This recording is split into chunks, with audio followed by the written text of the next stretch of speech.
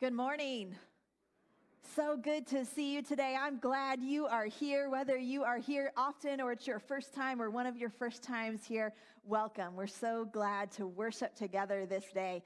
Hey, we're continuing our February series called It's Spiritual. You know, so often we think of spiritual activities in our lives as things like attending church, reading the Bible, praying. We think about those spiritual activities in our lives. But this month, we're pausing to consider how our relationship with money is actually a spiritual matter. Jesus talked a lot about money because what we do with our money leads our hearts. So we're discovering that the way that we relate to our money, the way that we manage our money, can actually be a catalyst for a deeper relationship with Jesus. Now, if you haven't been a part of this for the first 2 weeks, I encourage you to go back and listen to those messages as we kind of laid that foundation to understand why our finances are a spiritual issue. Now, as a part of this series, together we're looking forward to next Sunday, and it's going to be a big day. We're calling it the Big Give Challenge. We're challenging 100% of the people of Alma Church of God to give 10% of one paycheck on or before February 27th. That's next Sunday. Now, as we do that together, it's not just a transaction, it's something that forms our hearts. As we give, we get to express our gratitude for God's blessings in our lives. We're demonstrating our trust in God's provision.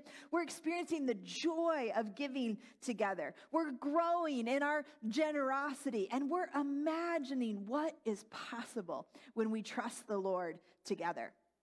Now, maybe this idea of giving a tithe is a new idea for you. And so next Sunday provides an opportunity to try this for the very first time, just with one paycheck.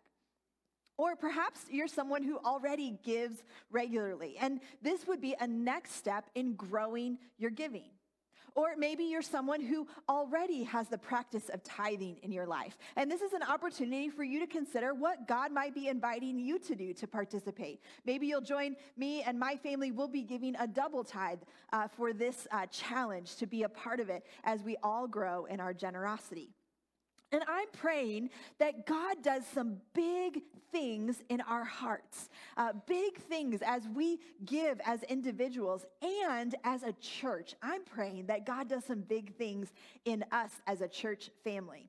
Now, we'll be tracking all of the money that comes in for the Big Give Challenge. So when you give, please be sure to indicate that you're giving to be a part of that. You can just write that on your giving envelope, or if you're giving online, you'll see those or that option on a drop-down menu there. And the reason why we want to know how much comes in for this challenge, because we will be giving 10%, a tithe of what comes in, to a ministry called Good Laundry in Flint. If you were here last week, we heard a little bit from Pastor Leo Robinson by video. He pastors Good Church, which is a brand new church plant that began in 2020. And this church plant, they believe that part of their calling is to transform their local community. And so they want to do that by generously loving the people around them and being aware of real needs right in the community where they live. So because of that, they've discovered that laundry is a real issue. It's called hygiene poverty. It impacts a person's ability to go to school or work or just participate in daily life. And they've discovered that if they can provide this opportunity, this facility for laundry, that it can actually help contribute to a person's self-worth and dignity to have clean clothes. So this Good Church ministry, they're transforming part of their facility into an area called Good Laundry. And they are in the home stretch of this project. Hopefully it will be open later this spring. And I'm so glad that we get to be a part of that. So we'll give a tithe of what comes in for the Big Give Challenge to Good Laundry there in Flint. I'm so excited about this Big Give Challenge. Now, if you've been here for a few weeks and you've been a part of this series, or maybe this is your first time here today, and you might be wondering, why all of this talk about money? Should someone tell Pastor Aaron this can be an awkward topic for people? Why so many weeks? Why so much conversation about money? You might be wondering, is the church in financial crisis? Is that why they're talking about money so much? No, we're not. Actually, we have so much to celebrate about the generosity of God's people and the great faithful stewardship of decades of leadership here in the church. We're in a very healthy financial position. We're not talking about this as a fundraising effort. We're talking about this month because it's an issue of discipleship. Because the way that we relate to and manage our money is actually a spiritual issue. Jesus raised this topic over and over. You'll see this information here on the screen. 16 of the 38 parables of Jesus are concerned with how we handle money and possessions. Jesus said more about money than almost any other subject. The Bible offers 500 verses on prayer, fewer than 500 verses on faith, but more than 2,350 verses on money and possessions. Jesus talked about this a lot because money leads our hearts. And I believe, friends, if we can settle this area in our lives, in our spiritual lives, it really does impact the way in which we follow Jesus. If we can trust God with something as high stakes as our money, we then find that our heart follows and we begin to grow in our trust of the Lord in every area of our lives. See, the way we handle money can stifle our spiritual growth, or it can be a catalyst to a deeper relationship with Jesus. We're going to look at a number of scriptures today. The first one is this. We find the Apostle Paul writing about some spiritual dynamics about money and giving, specifically in his second letter to the Corinthians in chapters 8 and 9. That's a great read. I'd encourage you to spend some time there this week. And Paul is describing giving as much more than a transactional activity, much more than writing a check. The Apostle Paul is describing the way that we're invited to participate in the generosity of God, to experience his provision to us, and the way that we can help provide for others. So the Apostle Paul is describing what happens in our hearts as we give. Let's take a look in 2 Corinthians chapter 9 at verse 6. You'll see it on the screen as well. Remember this, whoever sows sparingly will also reap sparingly, and whoever sows generously will also reap generously. Each of you should give what you have decided in your heart to give, not reluctantly or under compulsion, for God loves a cheerful giver. And God is able to bless you abundantly so that in all things, at all times, having all you need, you will abound in every good work. Right here in the center of this passage is the phrase, God loves a cheerful giver. And today, as we talk about giving, I want this phrase to be at the center for us because this is a powerful concept. And this needs to be at the center of how we think about our giving and how we think about tithing, because it is not meant to be a guilt trip. Can I say that clearly? This is not a subject that should be guilt or manipulation or coercion. And when we read this statement, God loves a cheerful giver, I believe that the message of this is not this idea where you say, you got to do this and be cheerful about it. Right?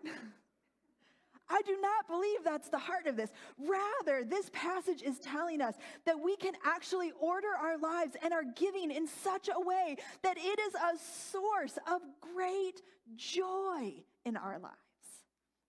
I love how this reads in the Message. Let me read that, verse 7. I want each of you to take plenty of time to think it over and make up your own mind what you will give. That will protect you against sob stories and arm twisting. I love this. God loves it when the giver delights in the giving. What a wonderful and beautiful statement that is. And I believe that that can be our experience, that we can delight in the giving. So let's take some time to unpack that today and begin to think about how that's possible, that we can live in a way that our giving orders our lives and brings joy to us. And so as we do that, we're going to today dive in to understand the biblical concept of the tithe. Now, a tithe is the biblical practice of giving the first 10% of your income back to God through the local church. Now, central to this idea of a tithe is the concept of first fruits. Now, you'll see this, especially in the Old Testament, when we see giving, when we see offerings. So often that word first is very important when we understand this principle of giving. We first find this right near the very beginning of the scripture in the story of Cain and Abel in Genesis chapter 4. Do you remember these brothers? There's a lot of drama with these brothers and some horrible things that unfolds between them. These are the kids of Adam and Eve. Let's take a look at part of their story, Genesis chapter 4, halfway through verse 2. Now Abel kept flocks, and Cain worked the soil. In the course of time, Cain brought some of the fruits of the soil as an offering to the Lord. And Abel also brought an offering, fat portions from some of the firstborn of his flock. The Lord looked with favor on Abel and his offering, but on Cain and his offering, he did not look with favor. So as we read this passage here, it raises the question for us, why did God look with favor on one offering and not the other? I don't know. I think as a kid, I always thought maybe God did not like being treated like a vegetarian, right? You know, he didn't like the fruits and veggies. You know, I think about the Arby's commercial, we have the meat, right? My kids say that sometimes. I think, I don't know, is that God's perspective? Abel has the meat, I don't know. Is this why God liked that offering more than Cain's? But as we dive in to look at the text, I believe it's clear to us it's actually not about the content of the offering. See, if you look at the text, I'm going to draw your attention to a couple of words here. It says, Cain brought some, Abel brought the firstborn. See, there's a difference in the way they approached the offering. God wants the first, not the leftovers. Because here's the thing about tithing. We find it right here in the text. The way in which we give the gift impacts our hearts. Now, I was talking with my kids about this. We were discussing this passage and God's response to these offerings of Cain and Abel. And we kind of talked about it like this. If you imagine you have 10 $1 bills, as a kid, this is a good day. If you have 10 $1 bills in front of you and you think maybe you're going to arrange those dollars into piles and you got some candy money over here and then some money that you're going to be saving for the video game that you want over here. And, you've got plans for the money. And so if you kind of divide that into piles and then you say a little here, a little there, and I think I'm going to give this part to God here. Well, then you imagine a different scenario where you have those piles of money and what might happen if you look at those piles and you say, before I decide where this is going to go, I'm going to take this $1 here, and this is God's. And now I'll decide what I'm going to do and what piles these other $9 are going to go into. See, it's interesting because the truth is the dollar amount might be the same in both of those scenarios, but the heart impact is not the same in those scenarios. See, this is the principle of the tithe. It's the principle of what comes first, because the way in which we give and the practice of giving in this way really does shape and order our hearts. And this is not because God is after our stuff or our money. Let's be clear about that. But God is after our hearts. This idea of first things going to God, we find that throughout the Old Testament. And it settles this question for us. Who is the provider of what you have? What's the source of what you have? You see, it's so easy for us to believe that is ourselves, right?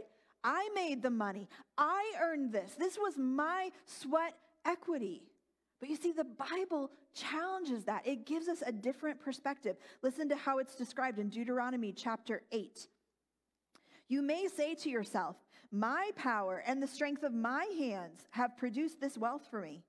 But remember, the Lord your God, for it is he who gives you the ability to produce wealth and so confirms his covenant, which he swore to your ancestors as it is today. You see, it's so important how we order our hearts when it comes to our money, when it comes to our stuff.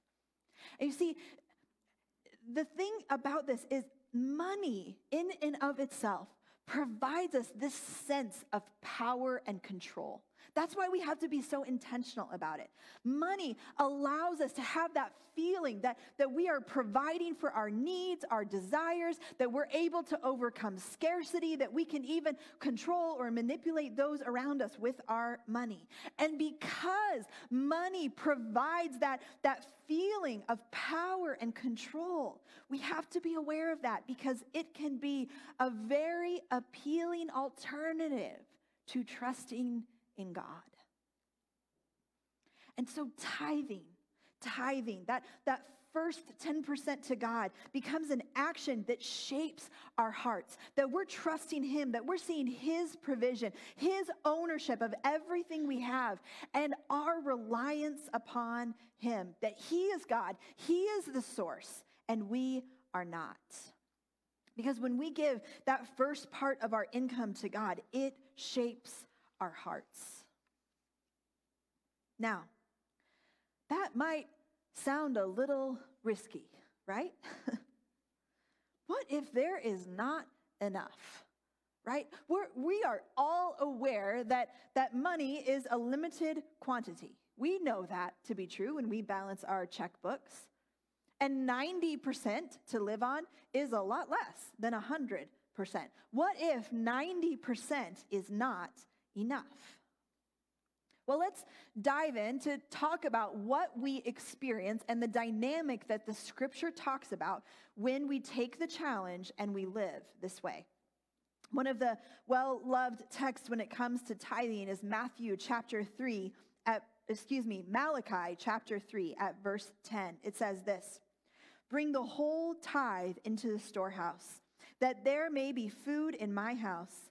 Test me in this, says the Lord Almighty, and see if I will not throw open the floodgates of heaven and pour out so much blessing that there will not be enough room to store it." This gives us a really powerful promise here in the scripture, and it's one of the few places where God says in the scripture, "Test me in this." And we have this promise of God here in the text. God says, "See if I won't open the floodgates of heaven and pour out a blessing." So let's talk about that a little bit today. What do we actually experience when we live this way? What does that blessing of God look like when we tithe? I want to talk about that in three different kinds of blessings. The first is this: provision received. When we give, we experience God's provision for our daily needs.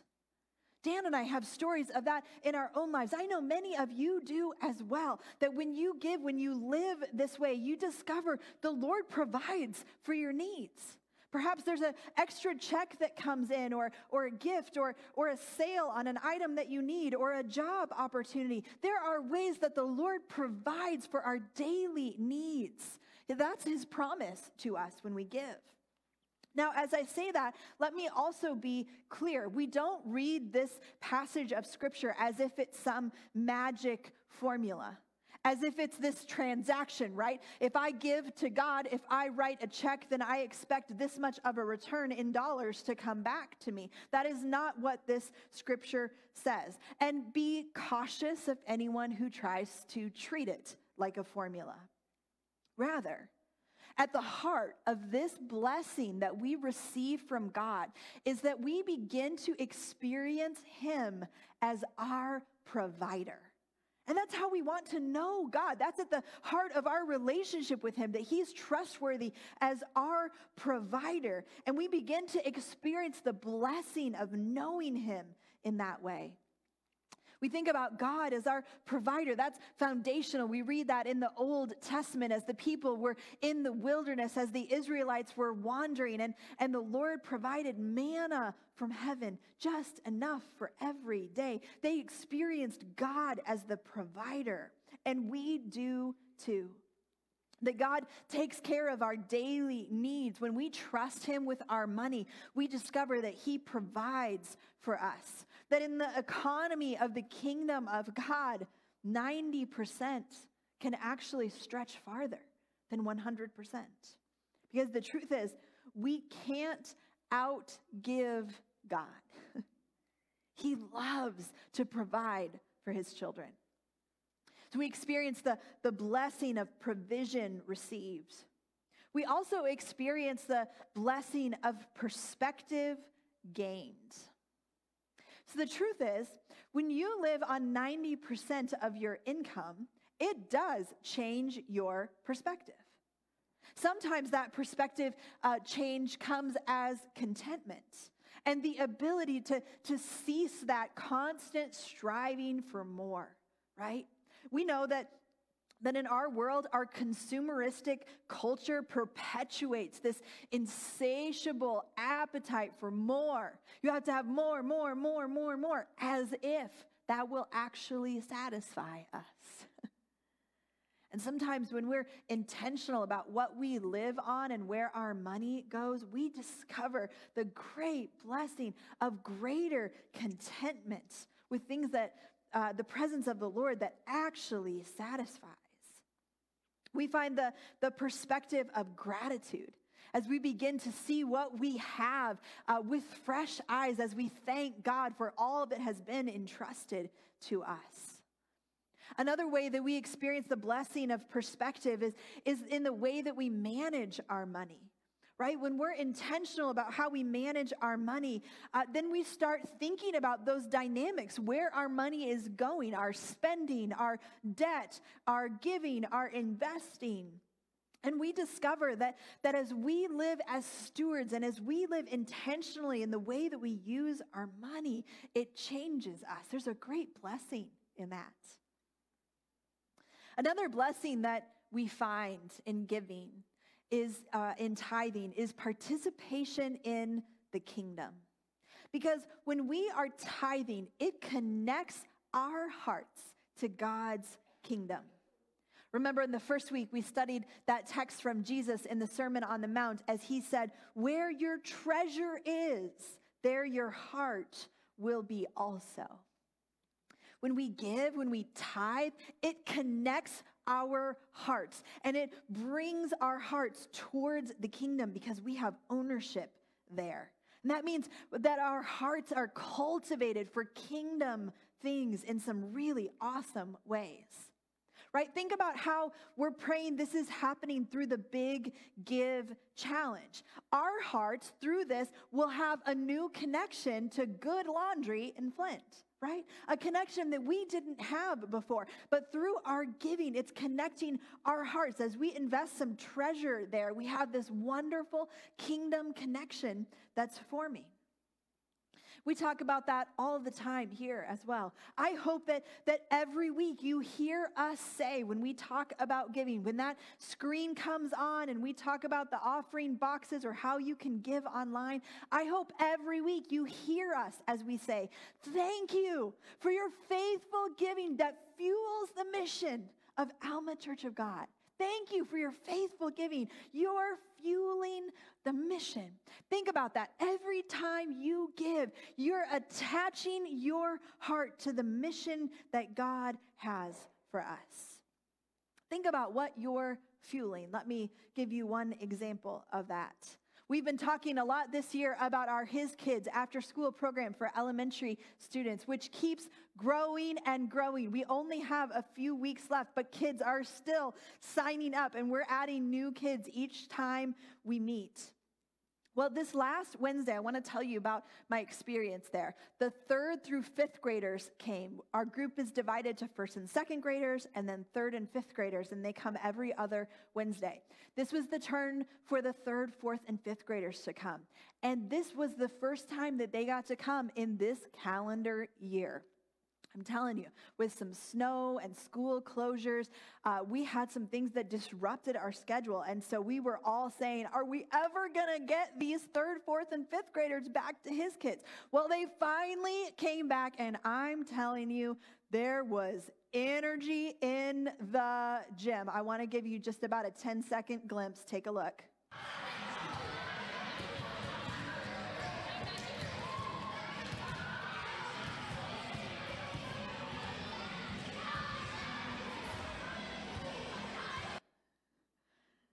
Yeah, if you need some energy in your life, show up on Wednesday afternoons. I'm telling you, that gym is hopping. I love seeing our gym full of kids. Isn't that amazing?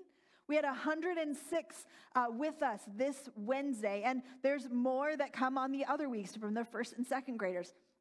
There is so much energy in that room. These kids were so excited. And we were really praying about the conversation that we were going to have together with them this Wednesday.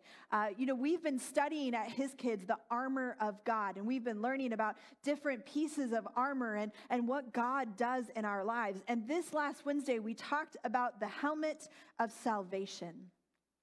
Now, I'm a group co-leader. I have 13 kids in my group, along with Maria Vatier. We lead that together. And Maria led the conversation this week with the kids, and we were discussing the Bible passage, and we were discussing the gift of salvation that God brings to us. And Maria asked the kids, would any of you like to experience Jesus coming into your heart today? And a couple of kids said, I would, and raised their hand, and she said, scoot over towards Aaron, and we're going to pray together. And I'm telling you, I thought I was going to have 2 kids pray with me, but almost our whole group, 9 kids, turned with me to pray. And we gave our hearts to Jesus together. 9 kids, that's just my group, okay? There's 8 groups around the gym doing this at the same time.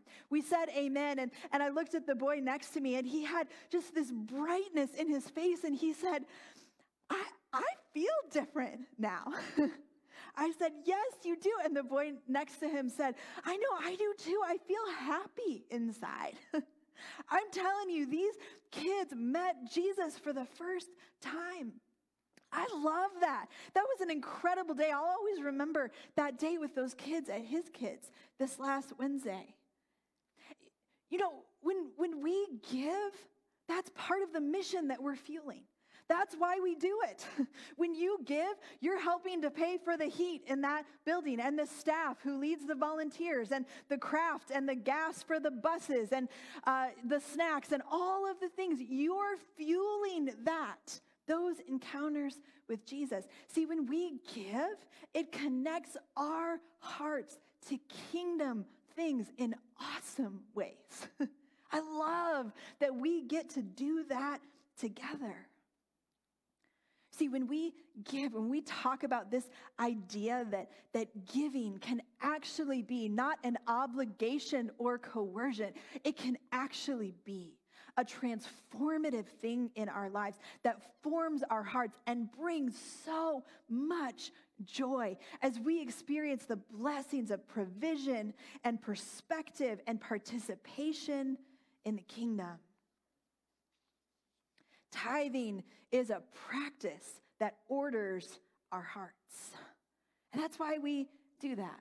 That's why we give as a regular, ongoing practice. There's many things that we do in our lives as regular, ongoing practices. Just like serving. I think about volunteers who show up here every week and serve all the time so faithfully. Sometimes you say, really? You give hours out of your week every week to show up and be an usher or be a greeter? Or I saw someone here early this morning putting salt out on the sidewalks before you got here. Really? People show up every week to volunteer to do those things? Well, of course. You might even say, well, of course, because I know practices order our hearts. That's why I show up to church, right? Because you've discovered that consistent practice in your life makes a difference. Some of you are not able to be with us in person, so you're joining us online because you know the consistent practice makes a difference, right? We know this so much in our journey of following Jesus together. So many places where the Bible talks to us about the power of these ongoing practices. We think about how we take communion together every first Sunday of the month. That's a regular practice for us. Have you ever thought, well, why are we doing this again? I did this once. Isn't that good enough? But Jesus said, every time you do this, remember me. Because that practice orders our lives. Every year we celebrate Christmas and Easter. Why don't we just celebrate them one time and call it good? Because it's that practice, it's that rhythm of life, of remembering how God came to dwell with us and how he laid down his life to conquer even death. We remember that every year because those practices order our hearts. And the same is true with tithing. As we give regularly, it orders our hearts. It shapes our hearts. You know, for Dan and I, every Monday morning, we get that email that's a part of our ongoing giving that we do online. And it gives us that notification. First thing Monday morning, here's our amount that's going to come out every single week. And that regular practice of that being first as we begin the week together, it shapes our hearts. Now, today, as we think about giving, I want to ask you, what's your giving story? What's your giving story? I know all of us have different experiences in the room. Some of you have experienced some things through tithing, or some of you through other kinds of gifts, one time here, or perhaps even in other settings. But I want to ask you today about your giving story. In fact, at the end of each row, you'll find a little stack of papers. If you would, share those across the row, pass those down. And I want to invite you to write down, to share with me a little bit about your giving story. And I have a few questions as examples there for prompts, if that's helpful to you. Perhaps you want to tell us, how have you experienced God's provision? Maybe there's a time that you've been giving and you've experienced how God provided for you in some really awesome ways. Or maybe you want to write about how giving has shaped your perspective. How when you were able to give a gift, it changed things for you. Or maybe you're thinking of a time when participating in generosity brought joy. And you began to experience the joy of being a part of God's kingdom. Would you take a moment and just write a little bit about your story, your giving story? You can put your name if you want. That's completely up to you. For those of you who are watching online, take a look online at Facebook. We have a link for you so that you can respond as well to those questions, because we want to hear from you as well today. So take a moment, think about that. Write that down, and then when you head out today, we have baskets at the doors, and I'd like for you to put those cards in there. And I'd like to read this week as we continue to pray about this together, and I'll share some of these next week with us as well, as we can talk about what we're learning together as we give. Now, as you're writing, I want to give you a few moments to do that this morning. So go ahead, keep writing. And as you're doing that, I want to take just a brief moment as we close this out today and answer a few questions that frequently come up when we talk about the subject of tithing.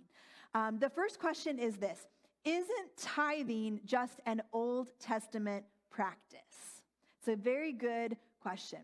Now, here's the thing: when we study the teaching of Jesus, especially when we go to the Sermon on the Mount, we find this pattern of speech and teaching that Jesus has where he'll say, "You've heard it said, but I say." You know that pattern of Jesus? And do you know what Jesus does in those situations? He does not lower the bar, okay? Go back and read the Sermon on the Mount. He actually raises the bar. This is what Jesus does. And so when we think about tithing and that question, well, isn't this just an Old Testament practice? Is this actually something that Jesus would invite us to do with our lives? The truth is, Jesus raises the bar for us. If you want to go and read this week, Matthew 23 is a good place to go and read about this. And we find an interaction with Jesus and some of the religious leaders in which very briefly Jesus affirms the tithe, but then he really brings the point to how these religious leaders are living out their faith in the rest of their lives. See, he's raising the bar. In essence, Jesus is saying, if you are going to tithe, this is not just a transactional thing as if you just get to check the box and say, I'm good, I'm covered. Rather, God's intention is that this is an action that forms your heart, so then it changes the way you live out God's mission. Second question that comes up, should a tithe be given to the church or should it be given elsewhere? Could it be divided up between different kinds of ministry? That's a great question. I would say the tithe should be given to the local church in the sense that our theology and the way that we understand what it is to be followers of Jesus is that when we choose to follow him, we are a part of the body of Christ. And that we then, as a local church, as a local body, are the embodiment of the mission of Jesus right here in the place in which we live. So when we think about our theology of living out that mission together, then we first give our tithe through that mission that we live out together. So because of that, when we give a tithe to the local church, we give it as an unrestricted gift, sort of a general offering when we give to the church. And that's another question that often comes up when we think about the tithe and how we give that gift. But a tithe, biblically, is a gift that has no strings attached, and we give it with open hands. We're not directing its use in a particular way. Because the truth is, when we direct the use of our financial giving, it can create some challenges, right? Think about that with me. It's always exciting to give to particular projects like missions or kids ministry or other special projects. That's always a lot of fun. But you know, those are the things that we're excited to sign up for. I've never, ever met someone who said, hey, can I volunteer to pay the heating bill? Or purchase the toilet paper for the year, right? Those are not the things that we usually get really excited about. So when we give a tithe, we give that as an unrestricted gift with open hands to the church. We entrust that to our church leadership. And then a key part of that, which we have in place here, is that we hold our leadership accountable for every dollar and how we use that, how we steward that money through our church governance system. Third question, what if tithing doesn't seem like an option for me? That's a really good question. I know when we bring up the subject of money, it's often a very stressful topic because money is stressful in our lives. Very often there is too much month and not enough money. And so if that's part of what you're walking through these days, you may be saying, this all sounds great. I do not understand how this can be a part of my life. So, you know what's wonderful when we study this concept in Scripture is that we're invited to start where we can. I think about my son, Will, who's 10 years old. And after the first Sunday, as we were talking about the Big Give Challenge, he said, Mom, you better make sure that I get that allowance this week because I want to do the Big Give Challenge. I want to give as a part of that. I love that. I love that as a 10-year-old, he can do that. That was part of my experience. I began tithing when I was a kid as well, and it shaped my heart as a kid. Part of giving and tithing is that we can start where we are. Here's some helpful steps. This is called a giving ladder, and this might help you when you think about where you are at and what you're able to do. And the first step would be to make a first-time gift, to start giving for the very first time. Second is to give consistently. And when you do that, it's a regular, predetermined amount. Maybe you'll do what we do in our house and set it up as an automatic gift. We've got a great system that makes that easy to do if you give online, or others who mail a check or drop that in the offering every week. People do that in different ways, but it's a consistent give of a regular, predetermined amount. A next step to take is to give intentionally with an increasing percentage of your income. If you're walking through some challenges in your finances and you maybe have some work to do with some budgeting and saving and debt reduction and some of those pieces, and you know that all of these things have to be connected in how you steward your money. And so perhaps for you, starting to give incrementally means choosing a percentage that then grows over time, somewhere between 2% and 9%. And then you can get to the point where you're giving a full tithe, that first 10%. And then after you're at that point in your giving, continue to grow in your giving. That's what the Scripture teaches us, to grow in the grace of giving, to give abundantly. So you can start where you are and take a first step. Now, friends, we've covered a lot of ground today. There's a lot to think about, a lot to process here. And I believe that this area of your life can foster a deeper relationship with Jesus, because how we handle our money shapes our hearts. And I believe that all of us can experience greater freedom and greater joy as we surrender this area of our lives to God. And who knows what God might want to do in us and through us as we give together. Your money is a spiritual issue. So I want to encourage you today and in the days to come to lean in. Have a conversation with someone over lunch today. Pray about it this week. And be ready to join us at whatever level you decide for the Big Give Challenge next Sunday. Will you stand and pray with me?